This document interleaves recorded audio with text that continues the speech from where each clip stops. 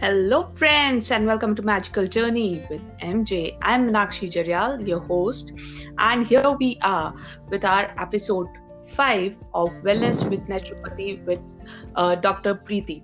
How are you, Preeti ji? I'm very good, Meenakshi. Yeah, so as if our podcasts are going on and people are getting lots and lots of awareness about naturopathy and health के related उनको काफ़ी चीज़ें clear हो रही है जो last time अपना combination का episode था. People have loved it and there are lots and lots of questions. Thank you so much. Yes. अभी जैसे questions and awareness जो आ रही है लोगों को, राइट एंड उससे एक बहुत इंटरेस्टिंग क्वेश्चन सामने आया है करके कि आपने जैसे बताया था कि nature itself is a doctor, ठीक है, कि अपने आप हीलिंग एंड जब हम नेचुरोपैथी की बात करते हैं तो आपने क्लैरिटी दी थी करके. So how does it works? Okay, so why do we say that nature itself is a doctor? So have you ever thought that when accidentally food or water goes into the windpipe, what happens? So we all feel that discomfort. We start coughing badly just to expel that, the food or the water which has accidentally gone into the windpipe, to expel it out because it has gone into a wrong passage. So ये हमारी body का अपना एक mechanism जो एक it's a very interesting and surprising manner में जो God ने क्रिएट किया है कि हम खाना मुंह से ही खाएंगे और वो खाना फूड पाइप के ही थ्रू हमारी गट में जाएगा और फिर हमें न्यूट्रिशन देगा और जो फॉरेन मैटर, जो टॉक्सिन मैटर है, उसको हमें बाहर निकालना भी बहुत जरूरी है. सो ये कैसे हमारा हार्ट बीट करता है, कैसे हमारा ब्रेन वर्क करता है, isn't that very interesting to know? Isn't that very interesting कि जब हमारी कोई बोन ब्रेक होती है, कोई फ्रैक्चर होता है, तो वो अपने आप एक सेल्फ हीलिंग प्रोसेस से ही जुड़ती है. हम yes, we aid it by taking calcium rich food, phosphorus rich diet so that it aids in the formation of bone. पर वो बोन बनती तो हमारे अपने ही मैकेनिज्म से है. हम कोई बाहर से लाके कोई बोन तो उसमें नहीं जोड़ते. सो ये एक हमारे नेचर का एक प्रोसेस है कि वो हमारे लिए एक डॉक्टर का काम करती है कि आपने अगर कोई चीज गलत पैसेज में चली गई है तो वो अपने आप आपकी बॉडी उसको रिबेल करेगी, अपने आप ही उसको बाहर निकालेगी. और अगर हमारी कोई बॉडी में कोई कमी है, कोई ब्रेकेज है, कुछ है, तो वो भी बॉडी अपने आप ही हील करेगी एक डॉक्टर की तरह. जैसे एक डॉक्टर हमें हेल्प करता है, तो हमारा as a nature care practitioner का रोल यहाँ पे आता है to aid the work of nature, to aid what nature has given us by being in harmony with nature. So that is why we say that nature is the best doctor. It's a doctor in itself. Okay, it's very interesting कि किस तरीके से हमारी body and nature हमें help करता है करके body को हील होने के लिए.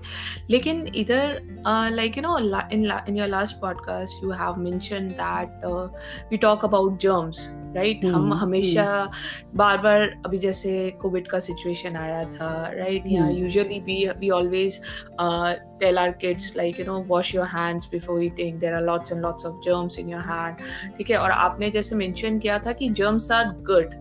ठीक है. So what is difference between, एक तरफ तो हम ये प्रैक्टिस करते हैं कि germs are bad और एक तरफ जो आप ये बोल रहे हो कि germs are good. तो in which sense germs are good and how does it helps us? Okay, we spoke about good boys and bad boys in our last podcast. So good boys, with good boys I meant healthy bacteria, and bad boys I meant unhealthy bacteria, that is the bad bacteria. So what happens is, in our gut we have millions and millions of bacteria. I told you in my last podcast. So millions and millions of bacteria which is healthy and unhealthy, just like our thoughts, good thoughts and bad thoughts. जब good thoughts आते हैं तो क्या होता है, we feel good, और जब bad thoughts आते हैं we go into a very low life condition, है ना. Similar is the way with healthy bacteria and unhealthy bacteria. अब healthy bacteria, for healthy bacteria you need to provide your gut healthy food. So healthy bacteria will only grow if you give the bacteria good food, that is healthy food, and vice versa. If we are giving our body unhealthy food, unhealthy habits, तो क्या होगा, वो unhealthy bacteria grow होना शुरू हो जाएगा. अब हम अपने खाने में भी, हम दही खाते हैं, दही में क्या होता है, प्रोबायोटिक्स, हेल्दी बैक्टीरिया. लेकिन अगर हम जंक फूड खाते हैं, जंक एज इन कि which has no nutritive value, तो वो क्या होगा, वो it will go in our body and it will rot there. And when things rot, what happens, गंदी चीज पे ही हमेशा मक्खियां भिन बनाती हैं, right, that we see. So unhealthy bacteria will make unhealthy food will make unhealthy bacteria active. So unhealthy bacteria से क्या होगा, diseases होंगी, और healthy bacteria से क्या होगा कि हमें health मिलेगी, good health मिलेगी. So it is not the germs which are causing the disease, it is the environment, it is the food which we are giving to us, which we are ingesting, which we are taking, which we are consuming, which eventually will decide कि healthy bacteria multiply होना है body में या unhealthy bacteria, germs multiply होने हैं. So you cannot blame just germs for the diseases. It is our eating habits, it is our environment that we live in, it is our lifestyle which leads to the growth of certain bacteria, healthy or unhealthy. Okay, so as if you have told about the bacterias and like you know किस तरीके से germs का रहता है. एक तरफ अपन कहते हैं कि nature is a doctor. So what are the causes of diseases? लेकिन बीमारियां होती ही क्यों है फिर? ठीक है, तो ये समझने के लिए एक ऐसे घर में चलते हैं जहाँ पे एक फैमिली इकट्ठी रहती है. Okay, a family of 4 or 5 people living together. They eat same kind of food. They live in the same environment, they have same lifestyle, they eat together, they wake up, they sleep at the same time, and if they are eating out, they are eating out together. So let us go into a household, into a family, और वहाँ पर एक बहुत common चीज observe की जाती है. Okay, so a family who's leading an unhealthy lifestyle, who is not following the laws of nature, आप हमेशा देखोगे कि उस फैमिली में each member has some or the other problem. So that one member could have acne or any skin problem. The other member might be complaining of acidity, gastritis. Some other member might be complaining of unhealthy digestion, loose stomach होगा या constipated होगा, something or the other. So each member has some or the other different kind of complaints about the health.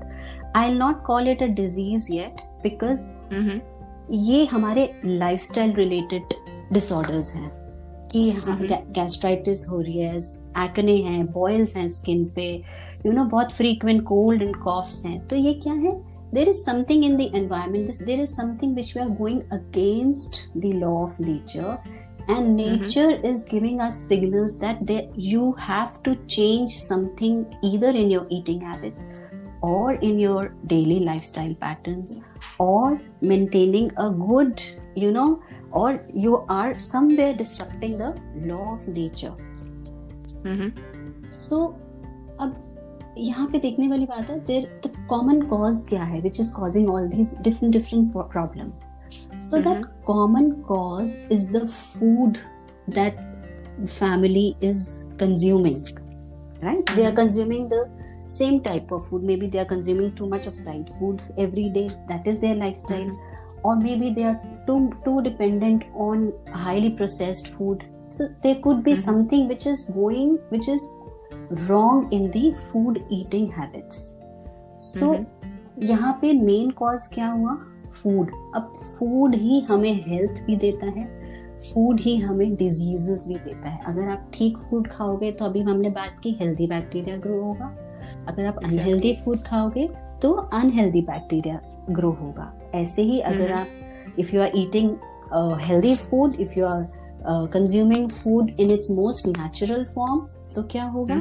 Our body is in harmony with the nature. वही हम अपने हर podcast में ये बात करते हैं कि one has to live in harmony with nature to enjoy life to the fullest, to enjoy the healthy life. अब यहाँ पर if you are dependent more on the processed food, that is food which has lot of preservatives, lot of colors, or the food which is not in its natural form, it is highly processed. आटा नहीं, आप मैदे पे ज्यादा अगर आपकी diet dependent है, obviously it is going to promote the unhealthy bacteria and eventually the problems related to it. So it is the food here and the lifestyle and your daily routine pattern which is causing the disease. Okay. Yeah. So as if you are saying that the pattern, we have to follow the pattern, right? And based on the pattern, I would like to place this question that everybody is having a different body type. ठीक है, सबका metabolism अलग होता है करके. So जो pattern की आप बात करते हो करके, so is it a common pattern for everybody or based on their body type they have to search for that pattern and have to have that kind of lifestyle or food habits?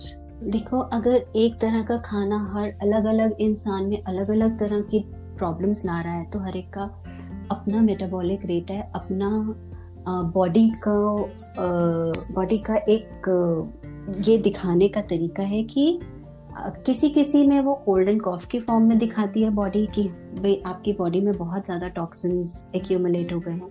किसी में वो कोई किसी तरह के boils या पस वाले दोज एक्ने और any skin rash. So each individual is different. Each body is different in expressing what is wrong inside your body. Okay, but the food that we are consuming, if that is unhealthy, so our body will react in different manner. Maybe you will have more frequent cold and coughs, or maybe you will have you'll suffer from any digestive issue, or so each body type is different. So we need to identify कि कहाँ किस तरह से हमारी body उसको react कर रही है. तो किसी ना किसी फॉर्म में वो इलनेस बाहर आएगी. योर बॉडी विल शो कि no, there is something wrong inside. So we need to identify and rectify that. Okay, but over here the thing is that if a person is having some sort of symptoms, ठीक है, उसको कुछ भी दिखता है, for an example fever, ठीक है, कि एक हल्का सा भी फीवर हुआ, we always try to pop up the pills, ठीक है, कि फटाफट से मेडिसिन ले लो कि और आगे ना बढ़ जाए. ठीक है, कोल्ड एंड कॉफ होता है तो instead of following the natural ways, ठीक है, कि स्टीम ले लो या have some warm this thing food, उसके बदले लोग क्या करते हैं, direct they switch to medicines. ठीक है, सो इधर जैसे आप कह रहे हो कि it's they are our body is giving it a sign, हमें बताने के लिए, हमें क्लियर करने के लिए कि something is not good. But when we are taking pills, तो उससे क्या होता है करके, अगर आप इसके बारे में थोड़ा बता सके तो. Hippocrates, the father of medicine, उन्होंने एक कोट दिया था that you give me fever and I'll give you health. So fever, it's a illness, है ना? We consider fever as an illness. It's an acute illness. Fever क्या होता है, fever क्यों आता है हमारी बॉडी में? फीवर हमारी बॉडी में तब आता है जब हमारी बॉडी में कोई किसी तरह का फॉरेन एलिमेंट होता है, maybe in the form of microorganism और टॉक्सिन्स, है ना? किसी भी तरह का अगर पॉइजनस मैटर हमारी बॉडी में है, वो माइक्रो ऑर्गेनिजम्स की फॉर्म में है या किसी भी फॉर्म में है, तो हमें फीवर आता है ना? तभी हम वो सब टेस्ट वगैरह कराते हैं.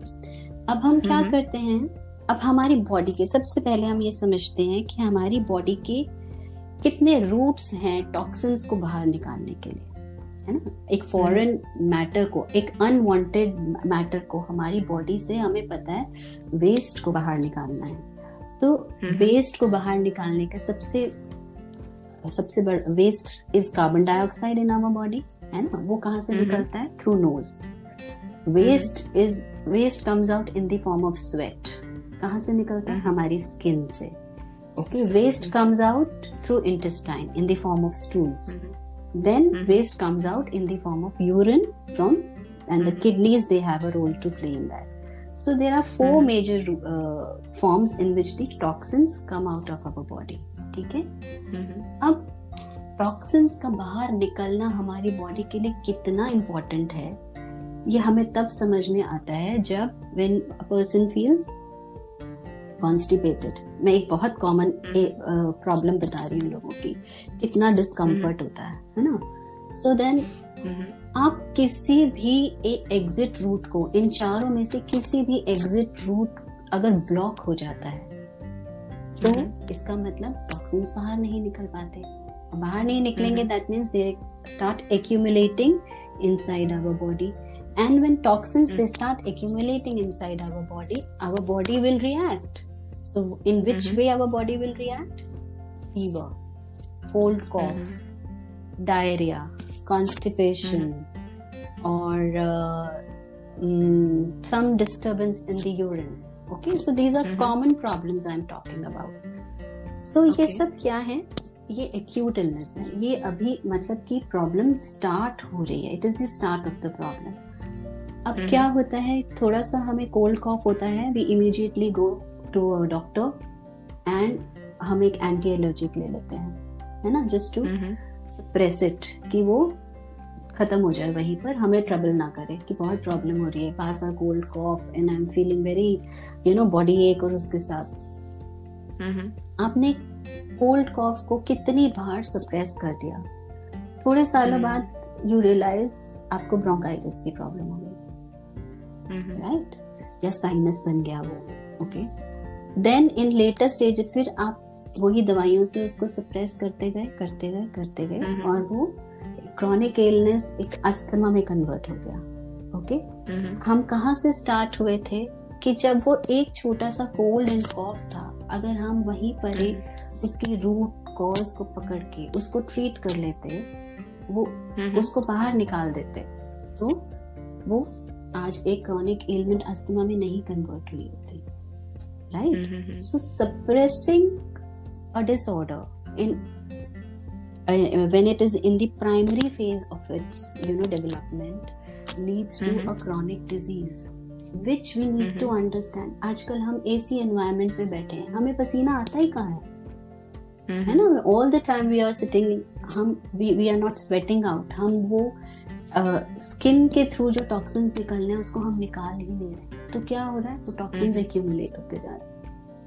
Exactly.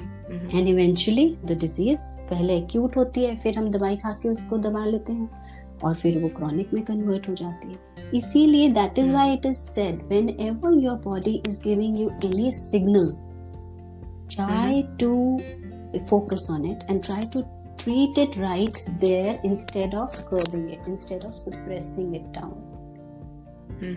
अदरवाइज क्या होगा, वो अंदर ही अंदर रॉट होगा, टॉक्सिन्स जो हैं वो अंदर ही अंदर बढ़ते जाएंगे, बॉडी में एक्यूमुलेट होते जाएंगे and eventually will lead to some और द अदर। तभी हम कहते हैं कि जो डिजीजेस अपने आप को, जो प्रॉब्लम्स फर्स्ट फेज में ही अपने आप को शो करती हैं, उसको आइडेंटिफाई करो, नहीं तो साइलेंट किलर्स जैसे कैंसर जैसी डिजीज जो साइलेंट किलर्स हैं, जो हमें फोर्थ स्टेज में जाके पता लगती हैं, है ना, वो तो अनट्रीटेबल हो जाती हैं फिर बिल्कुल।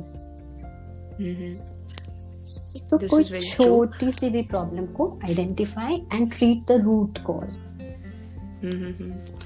ये आपने काफी अच्छी बात बताई है, क्योंकि people always like they wanted that relief, कि हमें आराम चाहिए तो मेडिसिन खा लिया, लेकिन कोई भी रूट कॉज तक पहुंचता ही नहीं है करके. Right. That's true. And thank you, Preeti ji, for the wonderful episode. And we would love to know more about disease and the causes and how to get over it. And उसके लिए क्या-क्या चीजें हमें follow करना पड़ेगा. With the help of naturopathy, right? So we will be needing your more guidance about it. And all the listeners, if you have any doubts, you can message us, you can send the questions also. Preeti ji is there to help you all. And if you want to know about our upcoming events, podcasts, you can log on to www.magicaljourney-mj.com. Thank you so much, Preeti ji. Thank you so much, Meenakshi, and thanks to all the listeners. Thank you.